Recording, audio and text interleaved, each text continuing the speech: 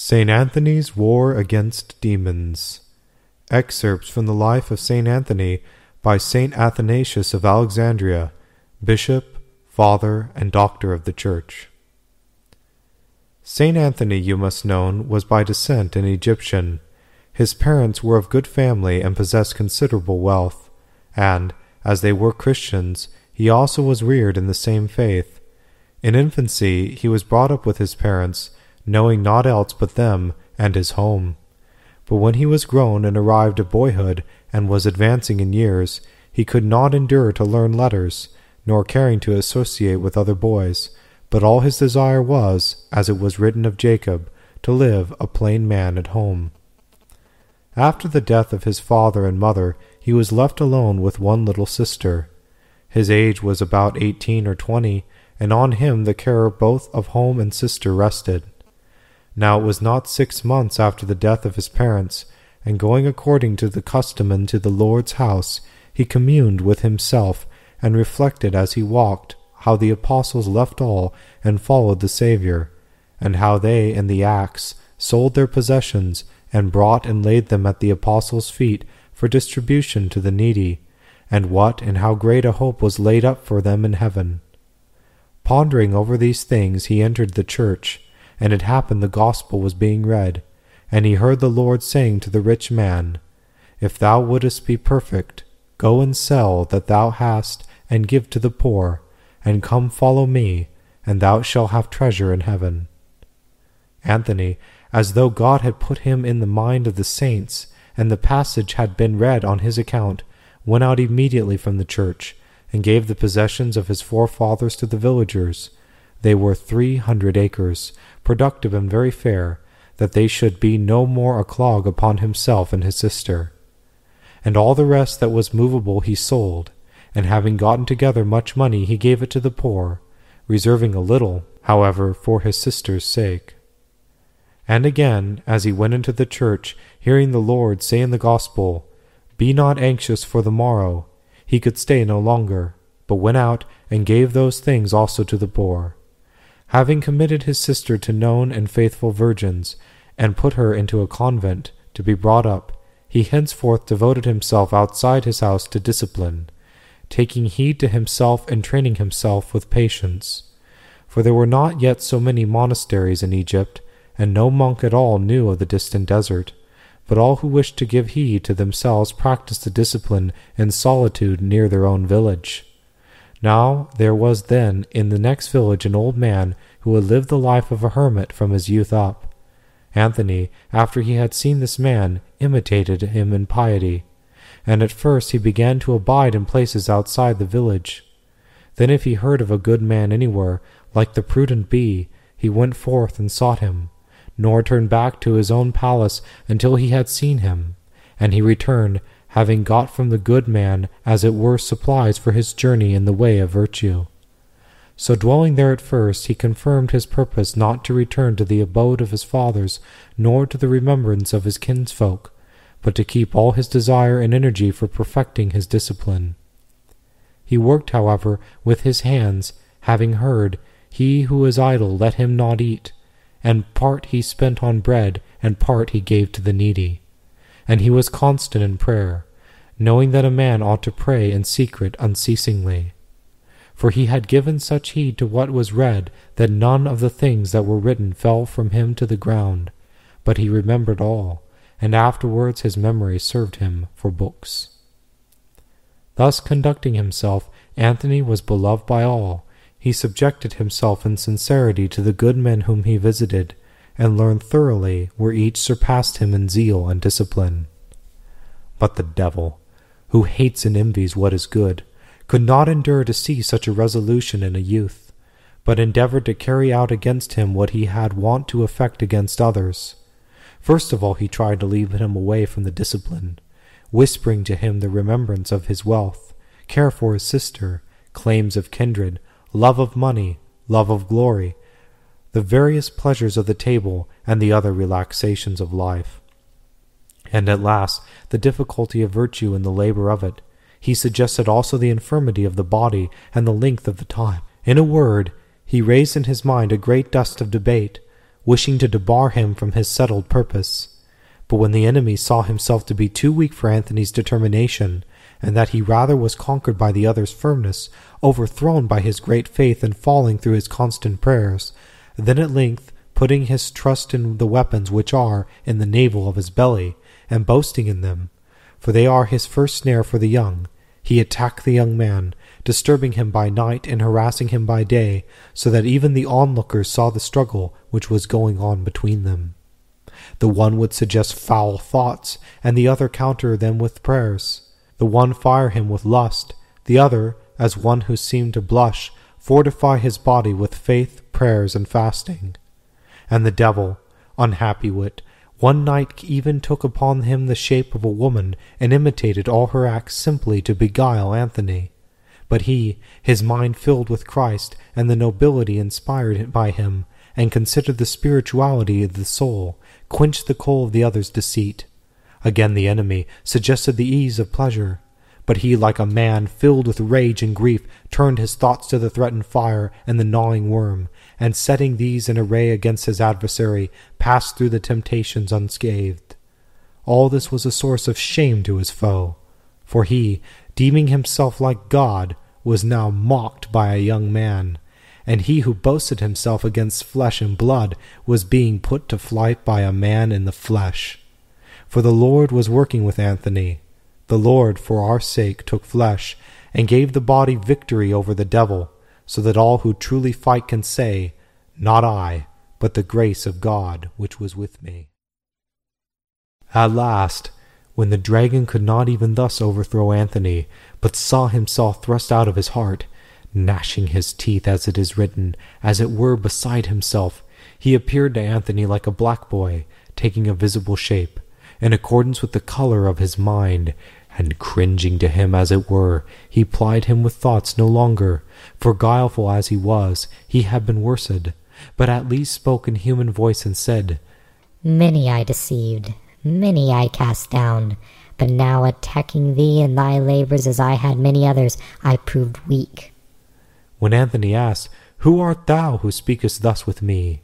he answered with a lamentable voice, "I am the friend of whoredom, and have taken upon me incitements which lead to it against the young. I am called the spirit of lust. How many have I deceived who wish to live soberly? How many are the chaste whom by my incitements I have over-persuaded? I am he on account of whom also the prophet reproves those who have fallen, saying, Ye have been caused to err by the spirit of whoredom, for by me they have been tripped up. I am he who have so often troubled thee, and have so often been overthrown by thee." But Anthony, having given thanks to the Lord with courage, said to him, "Thou art very despicable then, for thou art black-hearted and weak as a child. Henceforth I shall have no trouble from thee, for the Lord is my helper, and I shall look down on mine enemies." Having heard this, the black one straightway fled, shuddering at the words and dreading any longer even to come near the man. This was Anthony's first struggle against the devil, or rather, this victory was the Saviour's work in Anthony, who condemned sin in the flesh, that the ordinance of the law might be fulfilled in us, who walk not after the flesh, but after the Spirit. But neither did Anthony, although the evil one had fallen, henceforth relax his care and despise him, nor did the enemy, as though conquered, cease to lay snares for him. For again he went around as a lion seeking some occasion against him. But Anthony, having learned from the Scriptures that the devices of the devil are many, zealously continued the discipline, reckoning that though the devil had not been able to deceive his heart by bodily pleasure, he would endeavor to ensnare him by other means. For the demon loves sin. Wherefore, more and more he repressed the body and kept it in subjection, lest, happily having conquered on one side, he should be dragged down on the other. He therefore planned to accustom himself to a severer mode of life, and many marveled, but he himself used to bear the labor easily, for the eagerness of soul, through the length of time it had abode in him, had wrought a good habit in him, so that taking but little initiation from others, he showed great zeal in this matter. He kept vigil to such an extent that he often continued the whole night without sleep, and this was not once but often, to the marvel of others.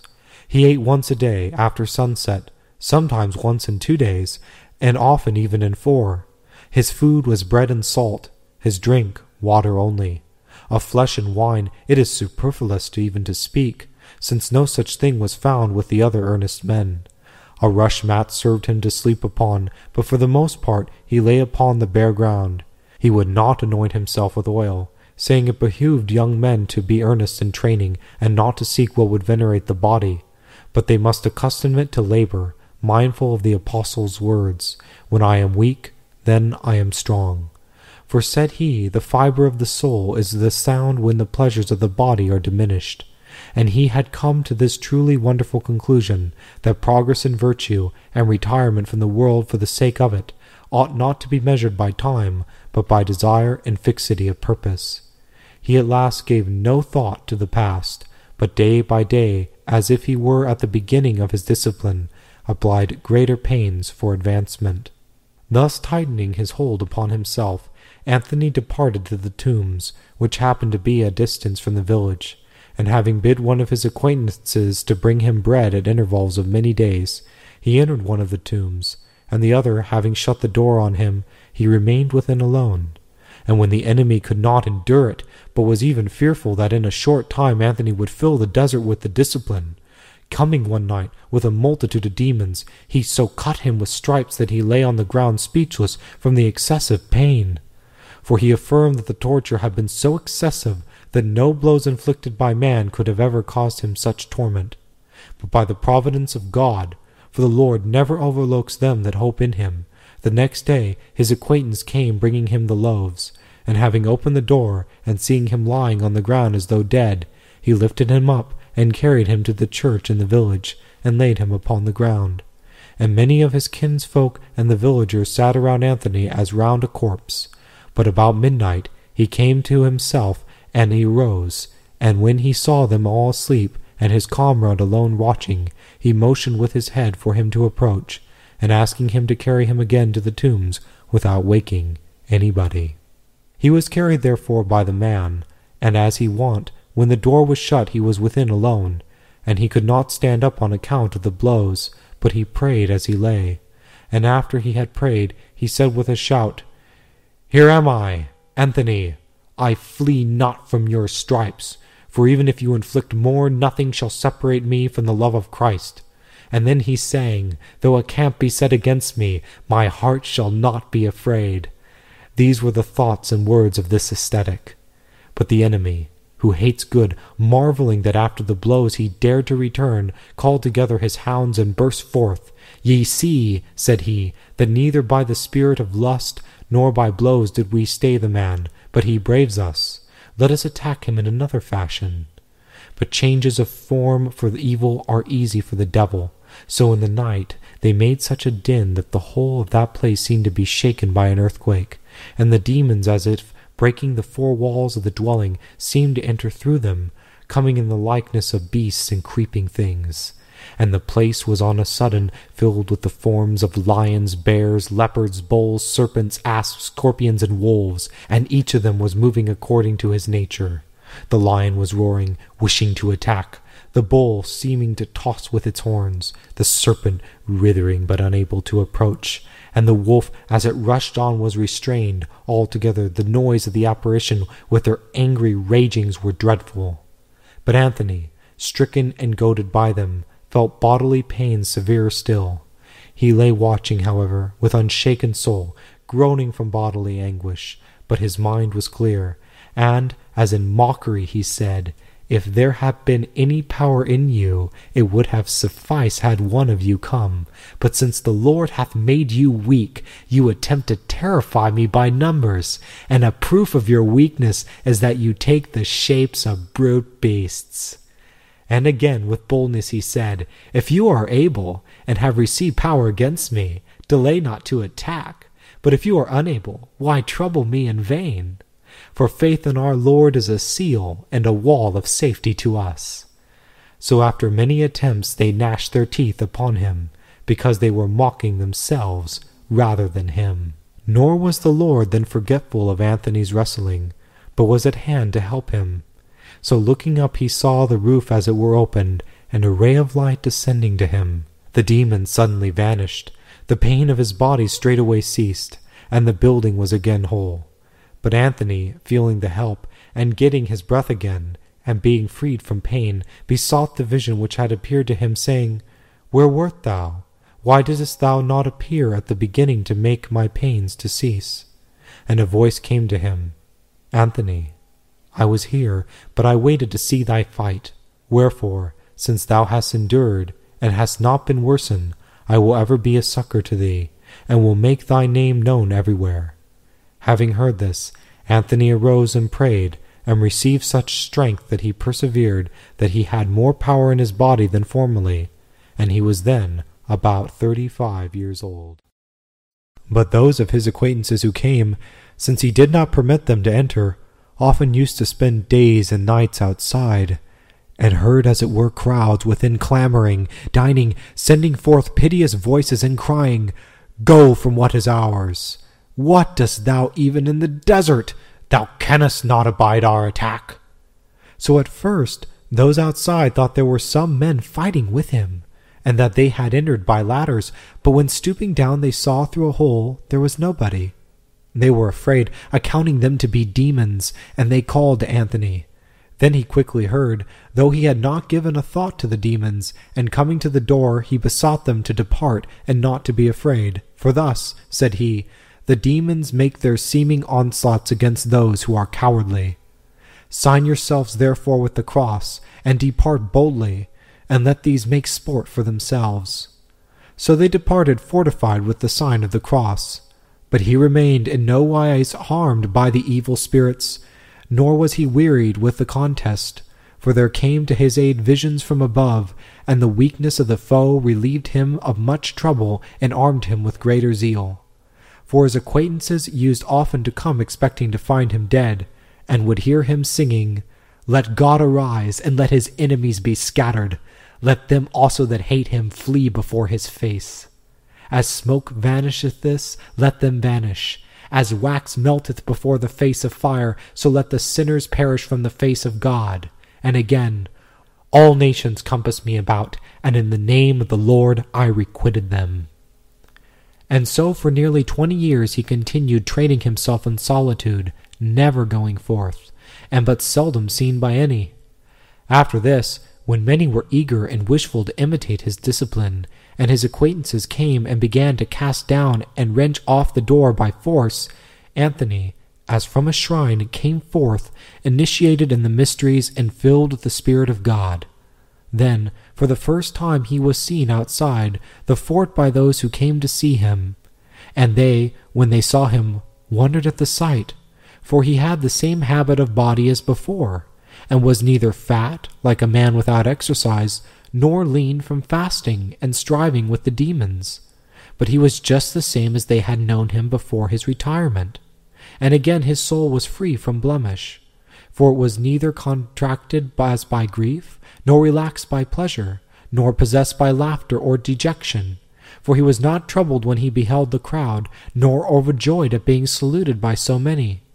But he was altogether even, as being guided by reason, and abiding in a natural state. Through him the Lord healed the bodily ailments of many present, and cleansed other from evil spirits. And he gave grace to Anthony in speaking, so that he consoled many that were sorrowful, and set those at variance at one, exhorting all to prefer the love of Christ before all that is in the world. And while he exhorted and advised them to remember the good things to come, and the loving kindness of God towards us, who spared not his own Son, but delivered him up for us all, he persuaded many to embrace the solitary life. And thus it happened, in the end, that cells arose even in the mountains, and the desert was colonized by monks, who came forth from their own people, and enrolled themselves for the citizenship in the heavens. One day, when he had gone forth, because all the monks had assembled to him, and asked to hear words from him, he spoke to them in the Egyptian tongue as follows: "The Scriptures are enough for instruction, but it is a good thing to encourage one another in the faith, and to stir up with words. Wherefore you, as children, carry that which you know to your father, and I, as the elder, share my knowledge and what experience has taught me with you. Let this especially be the common aim of all, neither to give way having once begun, nor to faint in trouble, nor to say, we have lived in the discipline a long time, but rather, as though making a beginning daily, let us increase our earnestness. For the whole life of man is very short, measured by the ages to come, wherefore all our time is nothing compared with eternal life. And in the world everything is sold at its price, and a man exchanges one equivalent for another. But the promise of eternal life is bought for a trifle. For it is written, the days of our life in them are 60 years and 10. But if they are in strength, 80 years, and what is more than these is labor and sorrow. Whenever, therefore, we live full 80 years, or even 100 in the discipline, not for 100 years only shall we reign, but instead of 100 we shall reign for ever and ever. And though we fought on earth, we shall not receive our inheritance on earth. But we have the promises in heaven, and having put off the body which is corrupt, we shall receive it incorrupt. Wherefore, children, let us not faint, nor deem that the time is too long, or that we are doing something great. For the sufferings of this present time are not worthy to be compared with the glory which shall be revealed to us. Nor let us think, as we look at the world, that we have renounced anything of much consequence, for the whole earth is very small compared with all the heaven. Wherefore, if it even chanced that we were lords of all the earth, and gave it all up, it would be not worthy of a comparison with the kingdom of heaven. For as if a man should despise a copper drachma to gain 100 drachmas of gold, so if a man were lord of all the earth and were to renounce it, that which he gives up is little, and he receives 100-fold. But if not even the whole earth is equal in value to the heavens, then he who has given up a few acres leaves as it were nothing. And even if he has given up a house or much gold, he ought not to boast nor be low-spirited. Further, we should consider that even if we do relinquish them for virtue's sake, still afterwards, when we die, we shall leave them behind. Very often, as the preacher saith, to those to whom we do not wish, why then should we not give them up for virtue's sake, that we may inherit even a kingdom? Therefore, let the desire of possession take hold of no one. For what is gain is to acquire these things which we cannot take with us? Why not rather get those things which we can take with us, to wit, prudence, justice, temperance, courage, understanding, love, kindness to the poor, faith in Christ, freedom from wrath, and hospitality? If we possess these, we shall find them of themselves preparing for us a welcome there in the land of the meek-hearted. And so, from such thing let a man persuade himself not to make light of it, especially if he considers that he himself is the servant of the Lord, and ought to serve his master. Wherefore, as a servant would not dare to say, because I worked yesterday, I will not work today, and considering the past will do no work in the future, but as it is written in the gospel, daily shows the same readiness to please his master, and to avoid risk.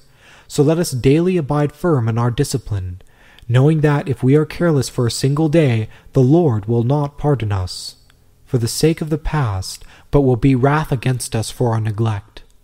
As we have also heard in Ezekiel, and as Judas because of one night destroyed his previous labor. Wherefore, children, let us hold fast our discipline, and let us not be careless. For in it the Lord is our fellow worker, as it is written, to all that choose the good, God worketh with them for good. But to avoid being heedless, it is good to consider the word of the apostle, I die daily. For if we too live as though dying daily, we shall not sin. And the meaning of that saying is, that as we rise day by day, we should think that we shall not abide till evening, and again, when about to lie down to sleep, we should think that we shall not rise up. For our life is naturally uncertain, and Providence allots it to us daily. But thus ordering our daily life, we shall never fall into sin, nor have a lust for anything, nor cherish wrath against any, nor shall we heap up treasure upon earth. But, as though under the daily expectation of death, we shall be without wealth, and shall forgive all things to all men, nor shall we retain at all the desire of women or of any other foul pleasure. But we shall turn from it as past and gone, ever striving and looking forward to the day of judgment. For the greater dread and danger of torment ever destroys the ease of pleasure, and sets up the soul if it is like to fall.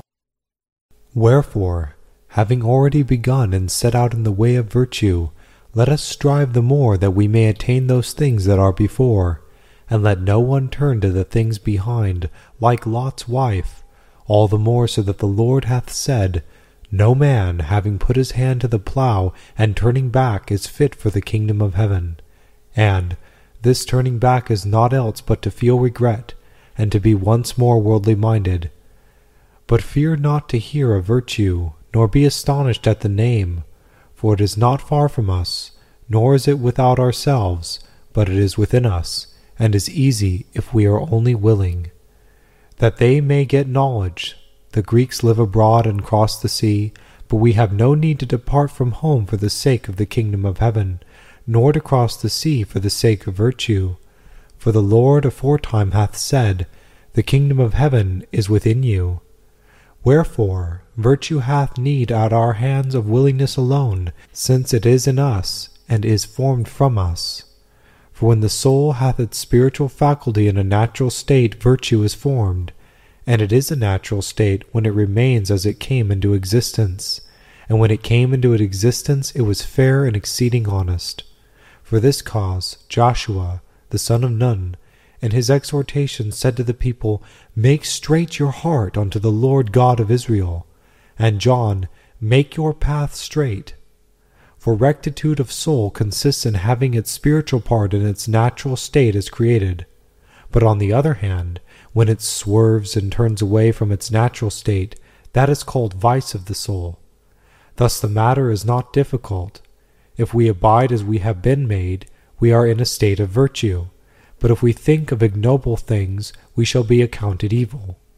If, therefore, this thing had to be acquired from without, it would be difficult in reality.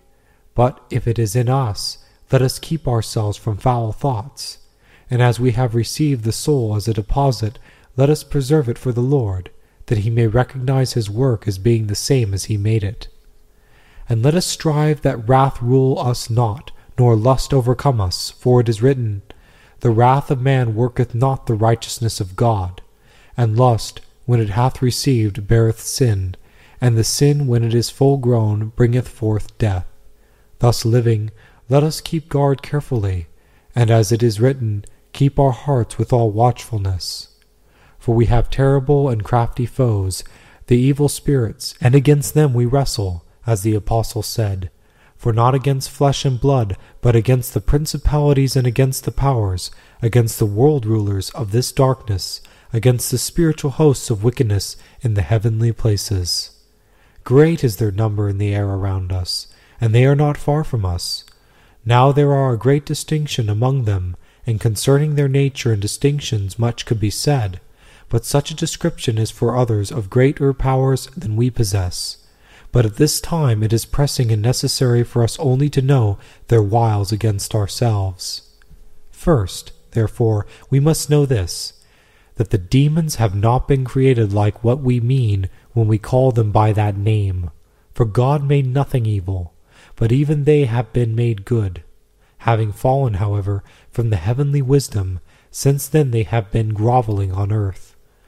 On the one hand, they deceive the Greeks with their displays, while out of envy of us Christians, they move all things in their desire to hinder us from entry into the heavens, in order that we should not ascend up thither from whence they fell. Thus there is need of much prayer and of discipline, that when a man has received through the Spirit the gift of discerning spirits, he may have power to recognize their characteristics, which of them are less and which more evil, of what nature is the special pursuit of each, and how each of them is overthrown and cast out. For their villainies and their changes in the plots are many. The blessed apostle and his followers knew such things when they said, For we are not ignorant of his devices, and we, from the temptations we have suffered at their hands, ought to correct one another under them. Wherefore I, having had proof of them, speak as to children. The demons, therefore, if they see all Christians, and monks especially, laboring cheerfully and advancing, first make an attack by temptation, and place hindrances to hamper our way, to wit, evil thoughts. But we need not fear their suggestions, for by prayer, fasting and faith in the Lord, their attack immediately fails. But even when it does, they cease not, but knavishly by subtlety come on again. For when they cannot deceive the heart openly with foul pleasures, they approach in different guise, and thenceforth, shaping displays, they attempt to strike fear, changing their shapes, taking the forms of women, wild beasts, creeping things, gigantic bodies, and troops of soldiers. But not even then need ye fear their deceitful displays, for they are nothing and quickly disappear, especially if a man fortify himself beforehand with faith and the sign of the cross. Yet are they bold and very shameless, for if thus they are worsted, they make an onslaught in another matter, and pretend to prophesy and foretell the future, and to show themselves of a height reaching to the roof and of great breadth, that they may stealthily catch by such displays those who could not be deceived by their arguments. If here also they find the soul strengthened by faith and a hopeful mind, then they bring their leader to their aid.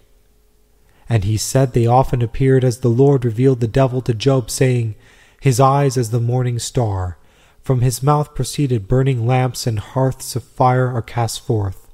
The smoke of a furnace blazing with the fire of coals proceeds from his nostrils. His breath is coals, and from his mouth issues flame. When the prince of the demons appears in this ways, the crafty one, as I said before, strikes terror by striking great things, as again the Lord convicted him, saying to Job, For he counteth iron as straw, and brass as rotten wood. Yea, he counteth the sea as a pot of ointment, and the depths of the abyss as a captive, and the abyss as a covered walk. And by the prophet the enemy said, I will pursue and overtake. And again by another, I will grasp the whole world in my hand as a nest, and take it up as eggs that have been left. Such, in a word, are their boasts and professions, that they may deceive the godly. But not even then ought we, the faithful, to fear his appearance or give heed to his words, for he is a liar, and speaketh of truth never a word. And through speaking words so many, and so great in his boldness without doubt, like a dragon he was drawn with a hook by the Saviour. And as a beast of burden he received the halter round his nostrils, and as a runaway his nostrils were bound with a ring, and his lips bored with an armlet. And he was bound by the Lord as a sparrow, that we should mock him. And with him are placed the demons as fellows, like serpents and scorpions, to be trodden under foot by us Christians. And the proof of this is that we now live opposed to him. For he who threatened to dry the sea and seize upon the world, behold, now cannot stay our discipline, nor even me speaking against him. Let us then heed not his words, for he is a liar. And let us not fear his visions, seeing that they themselves are deceptive. For that which appears in them is no true light, but they are rather the preludes and likeness of the fire prepared for the demons who attempt to terrify men with those flames in which they themselves will be burned.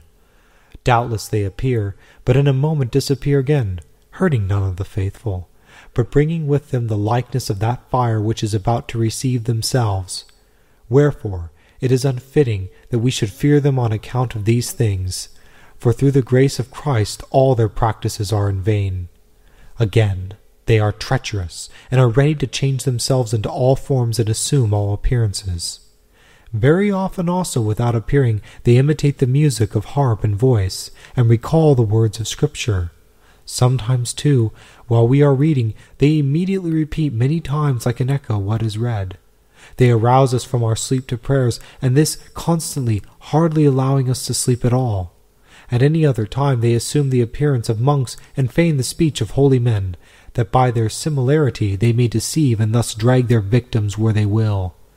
But no heed must be paid to them, even if they arouse to prayer, even if they counsel us not to eat at all, even though they seem to accuse and cast shame upon us for those things which once they allowed.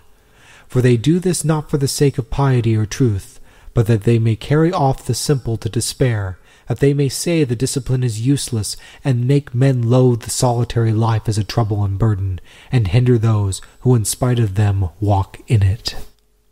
Wherefore the prophet sent by the Lord declared them to be wretched, saying, Woe is he who giveth his neighbors to drink muddy destruction. For such practices and devices are subversive of the way which leads to virtue, and the Lord himself, even if the demons spoke the truth, for they said truly, Thou art the Son of God, still bridled their mouths and suffered them not to speak, lest haply they should sow their evil along with the truth, and that he might accustom us never to give heed to them even though they appear to speak what is true. For it is unseemly that we, having the holy Scriptures and freedom from the Saviour, should be taught by the devil who hath not kept his own order, but hath gone from one mind to another. Wherefore, even when he uses the language of Scripture, he forbids him, saying, But to the sinner said God, Wherefore dost thou declare my ordinances, and takest my covenant in thy mouth? For the demons do all things, they prate, they confuse, they disassemble, they confound, to deceive the simple. They din, laugh madly, and whistle, but if no heed is paid to them forthwith, they weep and lament as though vanquished. The Lord, therefore, as God, stayed the mouth of the demons, and it is fitting that we, taught by the saints, should do like them and imitate their courage. For they, when they saw these things, used to say, When the sinner rose against me, I was dumb and humble, and kept silence from good words. And again, But I was as a deaf man, and heard not, and as a dumb man who opened not his mouth, and I became as a man who heareth not. So let us neither hear them as being strangers to us, nor give heed to them, even though they arouse us to prayer and speak concerning fasting.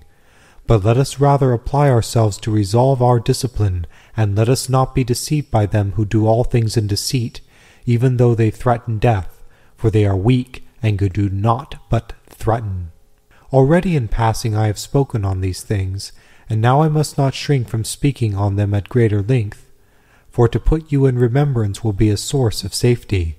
Since the Lord visited earth, the enemy is fallen and his powers weakened.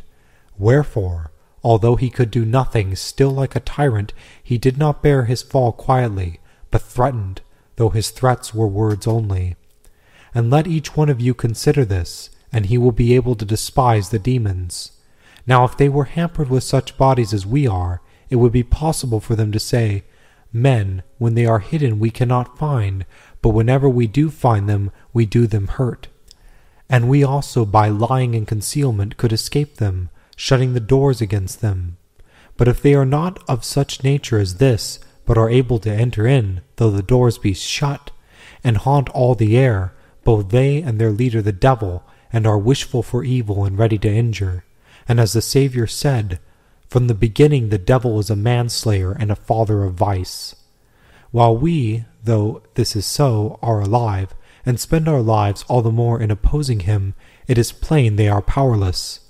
For place is no hindrance to their plots, nor do they look on us as friends that they should spare us, nor are they lovers of good that they should make amend, but on the contrary they are evil. And nothing is so much sought after by them as wounding them that love virtue and fear God. But since they have no power to effect anything, they do not but threaten. But if they could, they would not hesitate, but forthwith work evil, for all their desire is set on this, and especially against us. Behold, now we are gathered together and speak against them, and they know when we advance they grow weak. If therefore they had power, they would permit none of us Christians to live, for godliness is an abomination to a sinner. But since they can do nothing, they inflict the greater wounds on themselves, for they can fulfill none of their threats. Next this ought to be considered, that we may be in no fear of them, that if they had the power, they would not come in crowds, nor fashion displays, nor with change of form would they frame deceits. But it would suffice that one should come and accomplish that which he was both able and willing to do, especially as everyone who has the power neither slays with display, nor strikes fear with tumult, but forthwith makes full use of his authority as he wishes. But the demons, as they have no power, are like actors on the stage, changing their shape and frightening children with tumultuous apparitions in various forms, from which they ought rather to be despised as showing their weakness. At least the true angel the Lord sent against the Assyrian had no need for tumults, nor displays from without, nor noises nor rattlings, but in quiet he used his power and forthwith destroyed 185,000. But demons like these, who have no power, try to terrify at least by their displays. But if anyone having in mind the history of Job should say, "Why then hath the devil gone forth and accomplished all things against him, and stripped him of all his possessions, and slew his children, and smote him with evil ulcers?" Let such a one on the other hand recognize that the devil was not the strong man, but God who delivered Job to him to be tried. Certainly he had no power to do anything, but he asked, and having received it, he hath wrought what he did. So also from this the enemy is more to be condemned, for although willing he could not prevail against one just man. For if he could have, he would not have asked permission.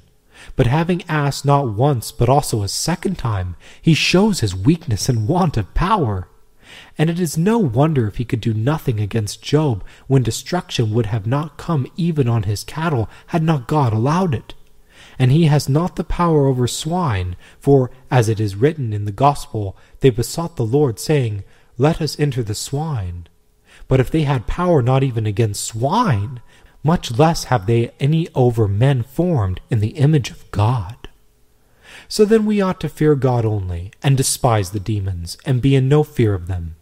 But the more they do these things, the more let us intensify our discipline against them. For a good life and faith in God is a great weapon. At any rate, they fear the fasting, the sleeplessness, the prayers, the meekness, the quietness, the contempt of money and vainglory, the humility, the love of the poor, the alms, the freedom from anger of the ascetics, and chief of all, their piety towards Christ. Wherefore they do all things that they may not have any that trample on them, knowing the grace given to the faithful against them by the Saviour, when he says, "Behold, I have given to you power to tread upon serpents and scorpions, and upon all the power of the enemy." Wherefore, if they pretend to foretell the future, let no one give heed. For often they announce beforehand that the brethren are coming days after, and they do come. The demons, however, do this not from any care for the hearers, but to gain their trust, and that then at length, having got them in their power, they may destroy them. Whence we must give no heed to them, but ought rather to confute them when speaking, since we do not need them. For what wonder is it, if, with more subtle bodies than men have, when they have seen them start on their journey, they surpass them in speed and announce their coming? Just as a horseman getting a start of a man on foot announces the arrival of the latter beforehand, so in this there is no need for us to wonder at them. For they know none of those things which are not yet in existence, but God only is he who knoweth all things before their birth. But these, like thieves, running off first when what they see, proclaim it. To how many already have they announced our business, that we are assembled together, and discuss measures against them, before any one of us could go and tell these things? This in good truth a fleet-footed boy could do, getting far ahead of one less swift. But what I mean is this: if any one begins to walk from the Theobad, or from any other district, before he begins to walk, they do not know whether he will walk. But when they see him walking they run on, and before he comes up report his approach. And so it falls out that a few days the travellers arrive, but often the walkers turn back, and the demons prove false. So too, with respect to the water of the river, they sometimes make foolish statements. For having seen that there has been much rain in the regions of Ethiopia, and knowing that they are the cause of flood of the river before the water has come to Egypt, they run on and announce it. And this men could have told, if they had a great power of running as the demons. And as David's spy, going up to a lofty place, saw the man approaching better than one who had stayed down below, and the forerunner himself announced, before the others came up, not those things which had not taken place, but those things which were already on the way and were being accomplished. So these also prefer to labor, and declare what is happening to others simply for the sake of deceiving them. If, however, Providence meantime plans anything different for the waters or wayfarers, for Providence can do this, the demons are deceived, and those who gave heed to them cheated. Thus in days gone by arose the oracles of the Greeks, and thus they were led astray by the demons. But thus also thenceforth their deception was brought to an end by the coming of the Lord, who brought to naught the demons and their devices. For they know nothing of themselves, but like thieves What they get to know from others they pass on, and guess at rather than foretell things. Therefore, if sometimes they speak the truth, let no one marvel at them for this. For experienced physicians also, since they can see the same malady in different people, often foretell what it is, making it out by their acquaintance with it. Pilots, too, farmers, from their familiarity with the weather, tell at a glance the state of the atmosphere, and forecast whether it will be stormy or fine. And no one would say that they do this by inspiration, but from experience and practice. So if the demons sometimes do the same by guesswork, let no one wonder at it or heed them. For what use to the hearers is it to know from them what is going to happen before the time? Or what concern have we to know such things, even if the knowledge be true? For it is not productive of virtue, nor is it any token of goodness. For none of us is judged for what he knows not, and no one is called blessed because he hath learning and knowledge. But each one will be called to judgment in these points, whether we have kept the faith and truly observed the commandments. Wherefore, there is no need to set much value on these things, nor for the sake of them to practice a life of discipline and labor, but that living well we may please God, and we neither ought to pray to know the future, nor to ask for it as the reward of our discipline. But our prayer should be that the Lord may be our fellow helper for the victory over the devil. And if even once we have a desire to know the future, let us be pure in mind. For I believe that if a soul is perfectly pure and in its natural state, it is able, being clear-sighted, to see more and further than the demons. For it has the Lord who reveals to it, like the soul of Elisha, which saw what was done by Gazi, and beheld the hosts standing on its side. When therefore they come by night to you, and wish to tell the future, or say, We are the angels, give no heed, for they lie. Yea, even if they praise your discipline, and call you blessed, hear them not, and have no dealings with them. But rather sign yourself in your houses, and pray, and you shall see them vanish. For they are cowards, and greatly fear the sign of the Lord's cross, since of a truth and its Saviour stripped them, and made an example of them. But if they shamelessly stand their ground, capering and changing their forms of appearance, fear them not, nor shrink, nor heed them as though they were good spirits. For the presence either of the good or evil by the help of God can easily be distinguished. The vision of the holy ones is not fraught with distraction, for they will not strive, nor cry, nor shall any one hear their voice. But it comes so quietly and gently that immediately joy, gladness, and courage arise in the soul. For the Lord who is our joy is with them, and the power of God the Father.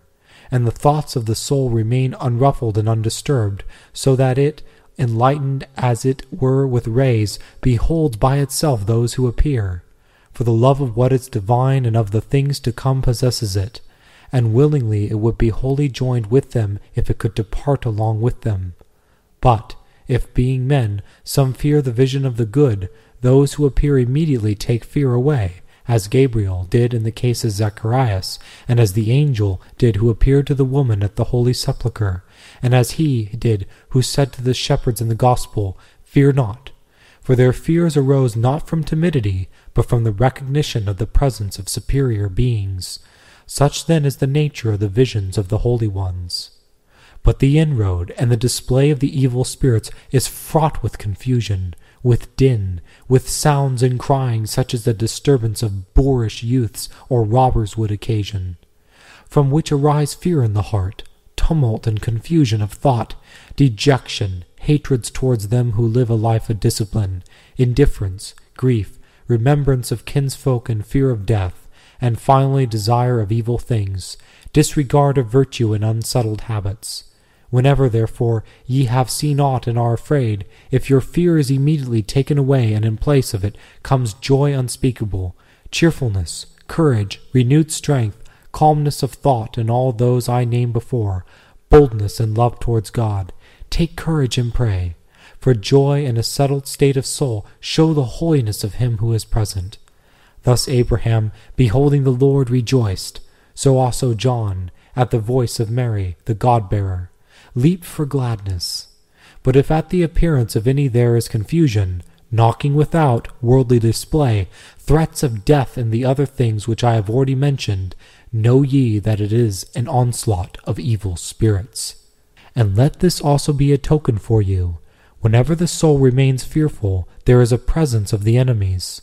For the demons do not take away the fear of their presence as the great archangel Gabriel did for Mary or Zacharias, and as he did who appeared to the woman at the tomb, but rather whenever they see men afraid, they increase their delusion that men might be terrified the more, and at last attacking they mock them, saying, Fall down and worship.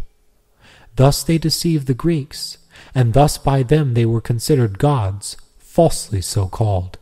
But the Lord did not suffer us to be deceived by the devil, for he rebuked him whenever he framed such delusions against him, saying, Get behind me, Satan, for it is written, Thou shalt worship the Lord thy God, and him only shalt thou serve.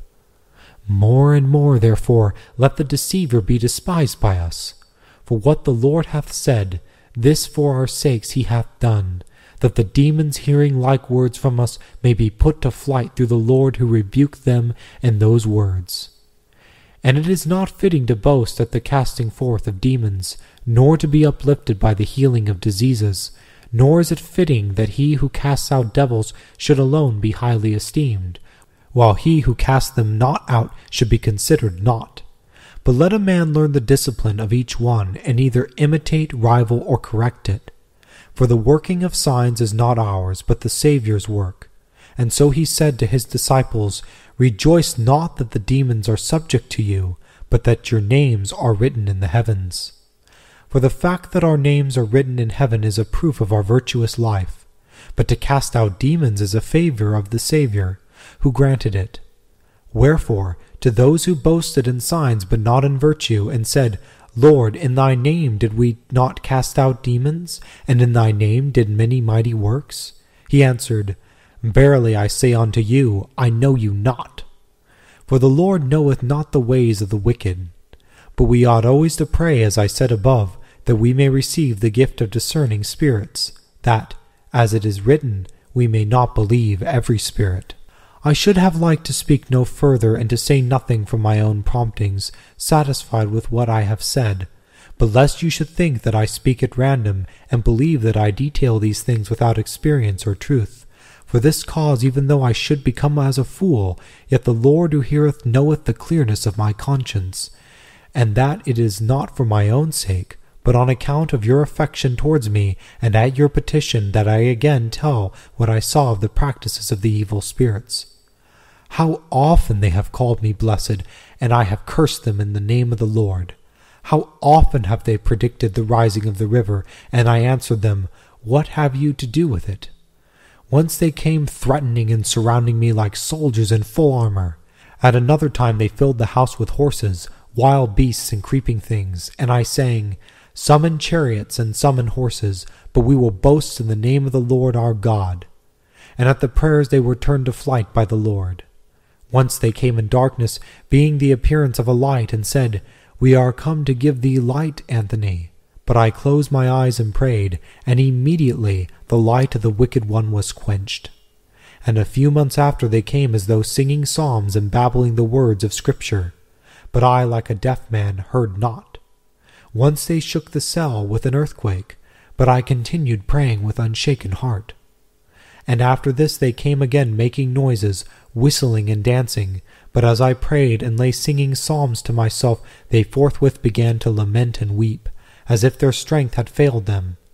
But I gave glory to the Lord who had brought down and made an example of their daring and madness.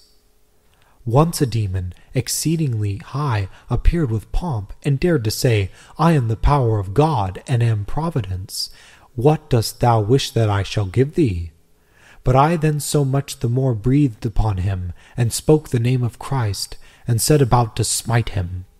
And I seemed to have smitten him, and forthwith he, big as he was, together with all his demons, disappeared at the name of Christ. At another time, while I was fasting, he came full of craft, under the semblance of a monk, with what seemed to be loaved, and gave counsel, saying, Eat, and cease from thy many labors.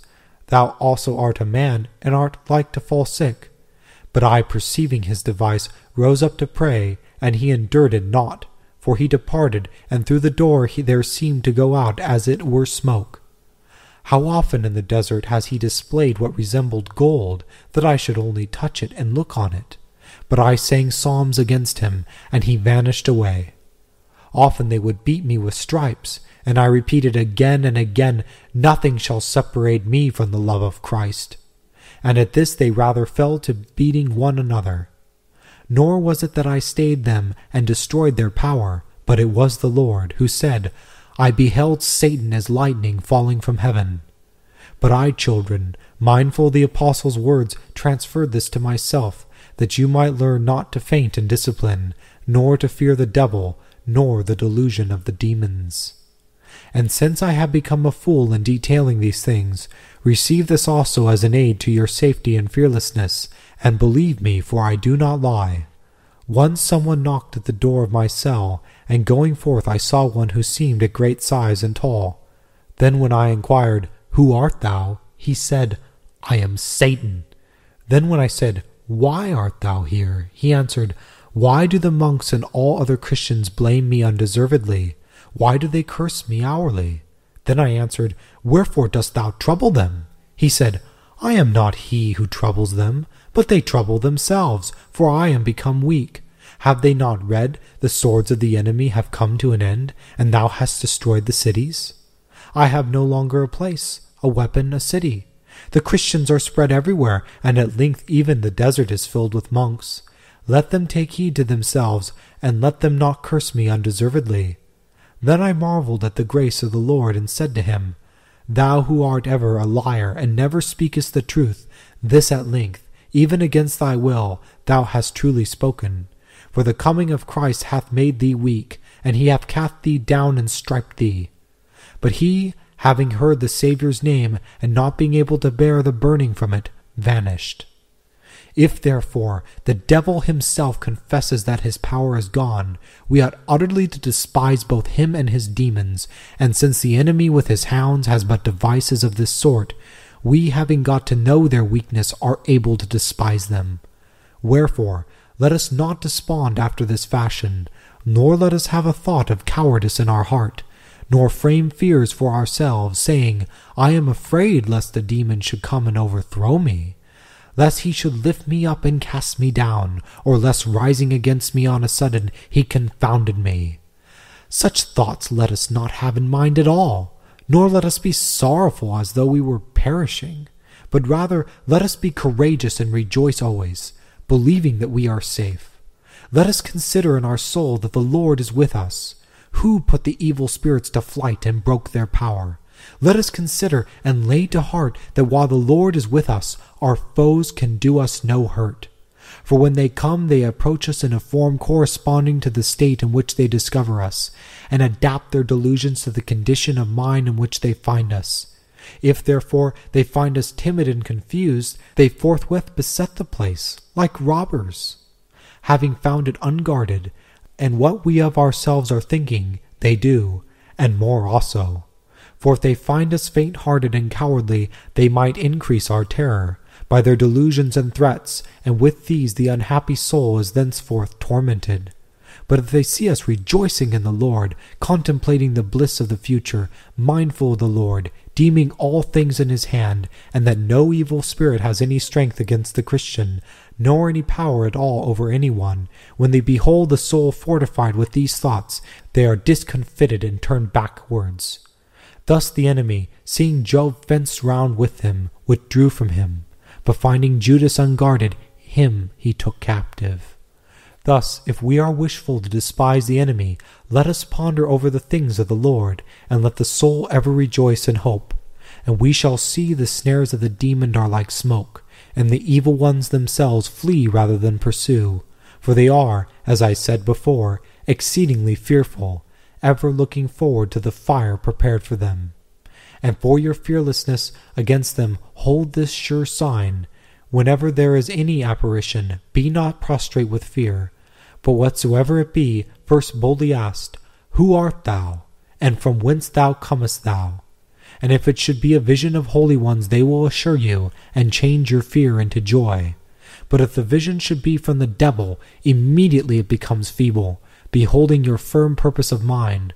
For merely to ask, Who art thou, and whence thou comest thou, is a proof of coolness. By thus asking, the son of none learned who his helper was, nor did the enemy escape the question of Daniel. While Anthony was thus speaking, all rejoiced. In some the love of virtue increased, and others carelessness was thrown aside.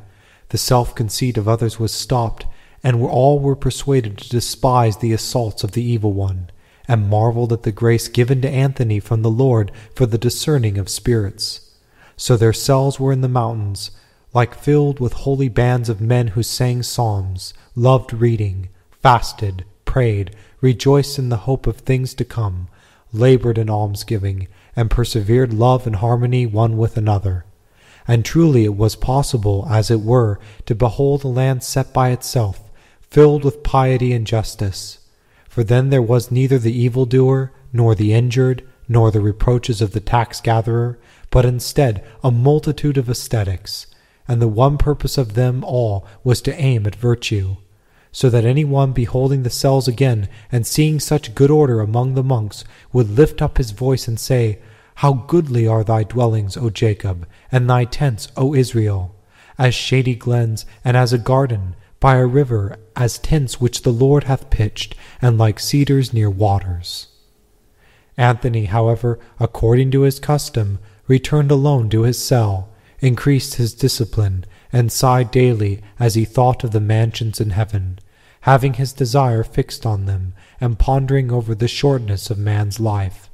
And he used to eat and sleep, and go about all other bodily necessities with shame when he thought of the spiritual faculties of the soul. So often, when about to eat with any other hermits, recollecting the spiritual food, he begged to be excused, and departed far off from them, deeming it a matter for shame if he should be seen eating by others. He used, however, when by himself, to eat through bodily necessity, but often also with the brethren, covered with shame on these occasions, yet speaking boldly words of help. And he used to say that it behoved a man to give all his time to his soul rather than his body, yet to grant a short space to the body through necessities, but all the more earnestly to give up the whole remainder to the soul and seek its profit, that it might not be dragged down by the pleasures of the body, but on the contrary, the body might be in subjection to the soul. For this is that which was spoken by the Saviour, Be not anxious for your life, what ye shall eat, nor for your body what ye shall put on. And do ye seek not what ye shall eat, and what ye shall drink, and be not of a doubtful mind. For all these things the nations of the world seek after. But your Father knoweth that ye had need of all these things. Howbeit, seek ye first his kingdom, and all these things shall be added unto you. And he was altogether wonderful in faith and religious, for he never held communion with the Meletian schismatics, knowing their wickedness and apostasy from the beginning, nor had he friendly dealings with the Manichaeans or any other heretics, or, if he had, only as far as to advise them that they should change to piety, for he thought and asserted that intercourse with these was harmful and destructive to the soul. In the same manner also he loathed the heresy of the Arians, and exhorted all neither to approach them nor to hold their erroneous belief. And once when certain Arian madmen came to him, when he had questioned them and learned their impiety, he drove them from the mountain, saying that their words were worse than the poison of serpents. And once also the Arians having lyingly asserted that Anthony's opinions were the same as theirs, he was displeased and wroth against them. Then being summoned by the bishops and all the brethren, he descended from the mountain, and having entered Alexandria, he denounced the Arians, saying that their heresy was the last of all and a forerunner of the Antichrist. And he taught the people that the Son of God was not a created being, neither had he come into being from non-existence, but that he was the eternal word and wisdom of the essence of the Father. And therefore it was impious to say, there was a time when he was not, for the Word was always coexistent with the Father. Wherefore, have no fellowship with the most impious Arians, for there is no communion between light and darkness. For you are good Christians, but they, when they say that the Son of the Father, the Word of God, is a created being, differ in naught from the heathen, since they worship that which is created, rather than God the Creator. But believe ye that the creation itself is angry with them, because they number the Creator, the Lord of all, by whom all things came into being, with those things which were originated. All the people therefore rejoiced when they had heard the anti-Christian heresy anathematized by such a man. And all the people in the city ran together to see Anthony. And the Greeks, and those who were called their priests, came into the church, saying, We ask to see the man of God. For so they called him. For in that place also the Lord cleansed many of demons, and healed those who were mad. And many Greeks asked that they might even but touch the old man, believing that they should be profited. Assuredly, as many Christians in those few days as one would have seen made in a year. Then when some thought he was troubled by the crowds, and on this account turned them all away from him, he said, undisturbedly, that there were not more of them than of the demons with whom he wrestled in the mountain. But when he was departing, and we were setting him forth on his way, as we arrived at the gate from behind, cried out, Stay thou, man of God, my daughter is grievously vexed by a devil. Stay, I beseech thee, lest I too harm myself with running. And the old man, when he heard her, and was asked by us, willingly stayed. And when the woman drew near, the child was cast on the ground. But when Anthony had prayed and called upon the name of Christ, and the child was raised whole, for the unclean spirit was gone forth, and the mother blessed God, and all gave thanks. And Anthony himself also rejoiced, departing to the mountain, as though it were to his own home. Being known to be so great a man, therefore, and having thus given answers to those who visited him, he returned again to the inner mountain, and maintained his wonted discipline. And often when people came to him, and as he was sitting or walking, as it was written in Daniel, he became dumb, and after a season he resumed the thread of what he had been saying before to the brethren who were with him. And his companions perceived that he was seeing a vision.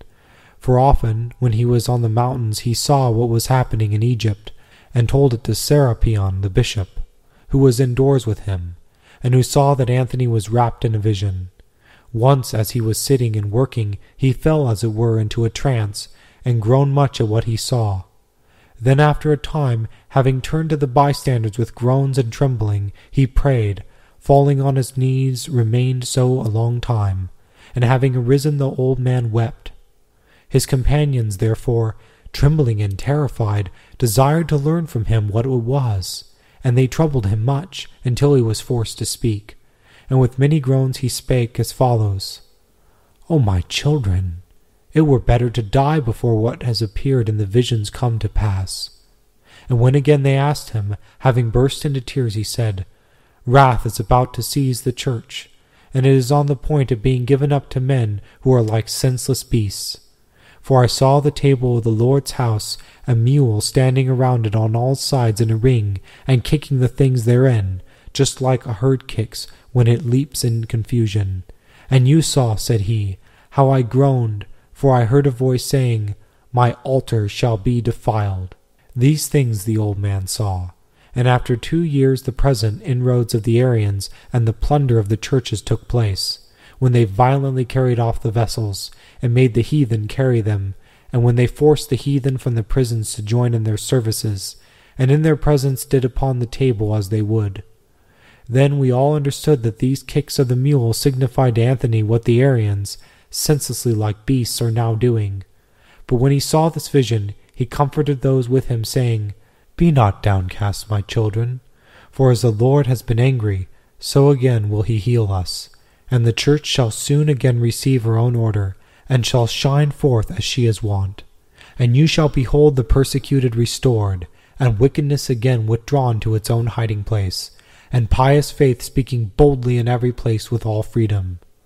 Only defile not yourself with the Arians, for their teaching is not that of the apostles, but that of demons, and their father the devil, yea, rather it is barren and senseless, and without light, understanding, like the senselessness of these mules. And Anthony was exceedingly prudent, and the wonder was that, although he had not learned letters, he was a ready-witted man. At all events, 2 Greek philosophers once came, thinking that they could try their skill on Anthony, and he was in the outer mountain, and having recognized who they were from their appearance, he came to them, and said to them by means of an interpreter, Why, philosophers, did ye trouble yourselves so much to come to a foolish man? And when they said that he was not a foolish man, but exceedingly prudent, he said to them, If you came to a foolish man, your labor is superfluous. But if you think me prudent as I am, for we ought to imitate what is good. And if I had come to you, I should have imitated you. But if you come to me, become as I am, for I am a Christian. But they departed with wonder, for they saw that even demons feared Anthony. After this again certain others came, and these were men who were deemed wise among the Greeks, and they asked him a reason for our faith in Christ. But when they attempted to dispute concerning the preaching of the divine cross and meant to mock Anthony, stopped for a little, and first, pitying their ignorance, said, through an interpreter, who could skillfully interpret his words, Which is more beautiful, to confess the cross, or to attribute to those whom you call gods adultery and the seduction of boys?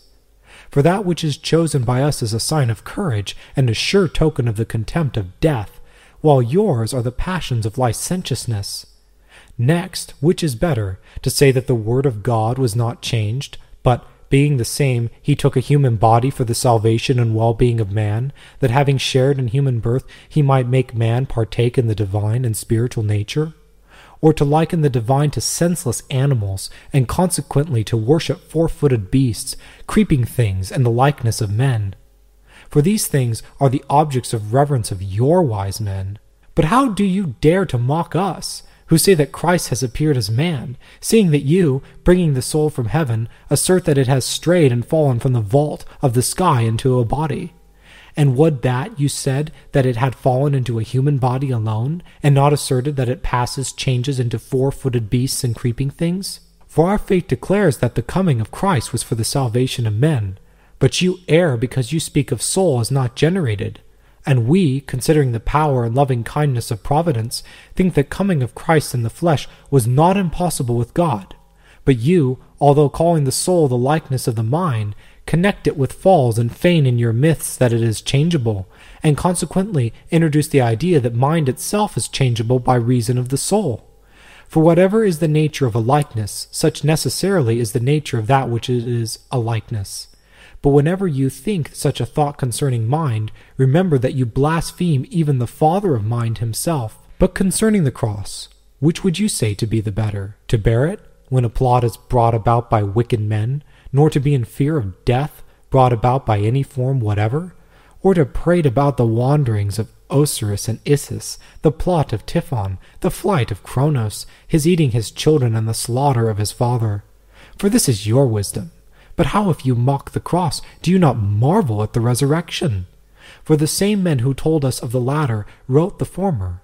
Or, why, when you make mention of the cross, are you silent about the dead who were raised, the blind who received their sight, the paralytics who were healed, the lepers who were cleansed, the walking upon the sea, and the rest of the signs and wonders, which show that Christ is no longer a man but God?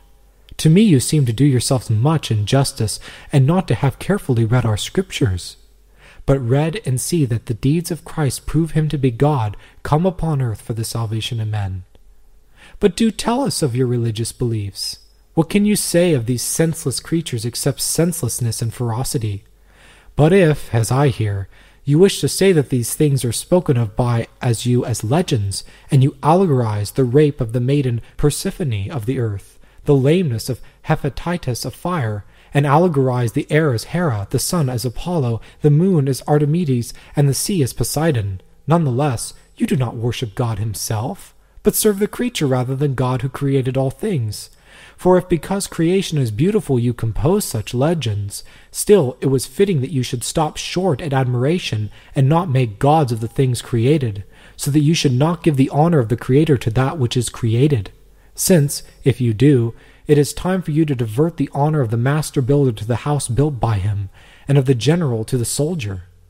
What then can you reply to these things, that we may know whether the cross hath anything worthy of mockery? But when they were at a loss, turning hither and thither, Anthony smiled and said, again through an interpreter, Sight itself carries the conviction of these things. But as you prefer to lean upon demonstrative arguments, and as you, having this art, wish us also not to worship God until after such proof, do you tell first how things in general, and especially the recognition of God, are accurately known? Is it through demonstrative argument or the workings of faith? And which is better, faith which comes through the inworking of God, or demonstrations by arguments? And when they answered that faith which comes from the inner workings was better and was accurate knowledge, Anthony said, "You have answered well, for faith arises from disposition of soul, but dialectic from the skill of the inventors. Wherefore, to those who have the inworking through faith, demonstrative argument is needless, or even superfluous. For what we know through faith, this you attempt to prove through words, and often you are not even able to express that which we understand. So the inworking through faith is better and stronger than your professional arguments. We Christians, therefore, hold the mystery, not in the wisdom of Greek arguments, but in the power of faith richly supplied to us by God through Jesus Christ.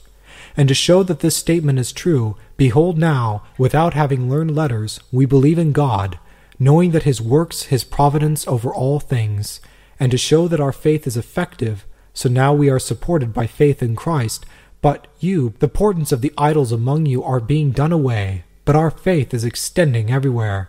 You, by your arguments and quibbles, have converted none from Christianity to paganism. We, teaching the faith on Christ, expose your superstition, since all recognize that Christ is God and the Son of God. You, by your eloquence, do not hinder the teaching of Christ, but we, by the mention of Christ crucified, put all demons to flight, whom you fear as if they were gods. Where the sign of the cross is, magic is weak, and witchcraft has no strength. Tell us, therefore, where are your oracles now? Where are the charms of the Egyptians? Where are the delusions of the magicians? When did all these things cease and grow weak, except when the cross of Christ arose? Is it then a fit subject for mockery, and not rather the things brought to naught by it, and convicted of weakness? For this is a marvelous thing, that your religion was never persecuted, but even was honored by men in every city, while the followers of Christ are persecuted, and still our side flourishes and multiplies over yours. What is yours, though praise and honor, perishes, while the faith and teaching of Christ, though mocked by you and often persecuted by kings, has filled the world. For when has the knowledge of God so shone forth, or when has self-control and the excellence of virginity appeared as now? Or when has death been so despised except what the cross of Christ has appeared? And this no one doubts when he sees. The martyr despising death for the sake of Christ, when he sees for Christ's sake the virgins of the church keeping themselves pure and undefiled.